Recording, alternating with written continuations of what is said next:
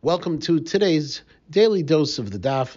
My name is Rabbi Leonard Matanky of Congregation KINS of West Rogers Park in Chicago, and it's my pleasure to share with you a thought from today's Daf, Daf Memvav Amud Aleph 46a in Masechet Kiddushin, where we learn in the Mishnah, Ha'omer li'ishait katshili b'tamar zoit katshili bezo.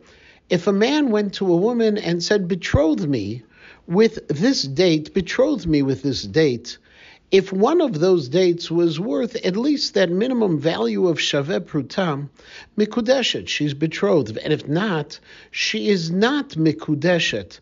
Nevertheless, the Rambam notes that she is still not mikudeshet definitively, but there still is a doubtful status of Kiddushin, because perhaps this date, while maybe in their marketplace was not worth a shaveh pruta, perhaps somewhere else it would be worth more.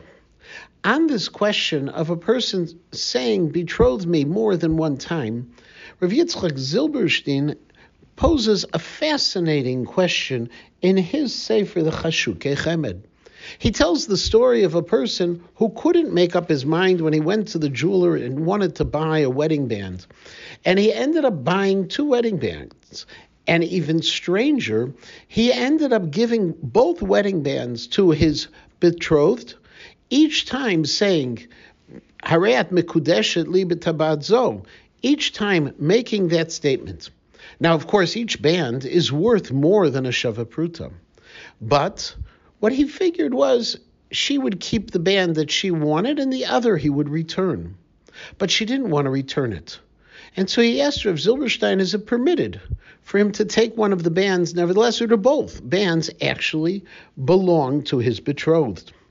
Looking through this, Rav Zilberstein quotes a position of the Reb Shimon Shkop in the Sefer Oel Chaya, where he mentions that in this case, actually, both acts of Kiddushin are considered part and parcel of the totality of betrothal, which would mean that both rings actually belong to her.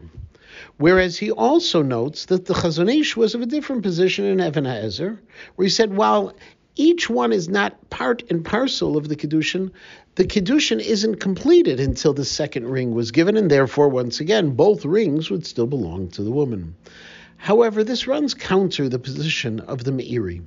The Meiri was of the position, which seems to be the more classic approach, Ve'en sham kiddushin el alachat mehen, that only the first ring with which he said Hareat mikudeshet li is actually the betrothed ring. V'hashar kein matanau pikadon, the other was not considered the same. It's not part of that kiddushin. It is either considered a pikadon or it's considered as a gift. Ultimately, Rav Zilberstein is of the position that if we follow the approach of the Chazon Ish and Reb Shimon Shkop, that those both rings belong to the woman. If we were to follow the position of the Meiri, in that kind of case, the husband would be allowed to take back one of those rings to return it to the jeweler. Ultimately, the fascinating issue is, what is the status of the second? Of course, this is somewhat of a far-off scenario, and yet, whenever the Gemara teaches us far-off scenarios, it is to provide for us boundaries, the outer limits of the halacha, so that we can also learn the more common situation. To this very day, under the chuppah, the Rav Mesader Kiddushin, the one who is officiating, always asks, is the ring shaveh pruta? Because to this very day, we're still concerned about the halachot that are presented in this Mishnah.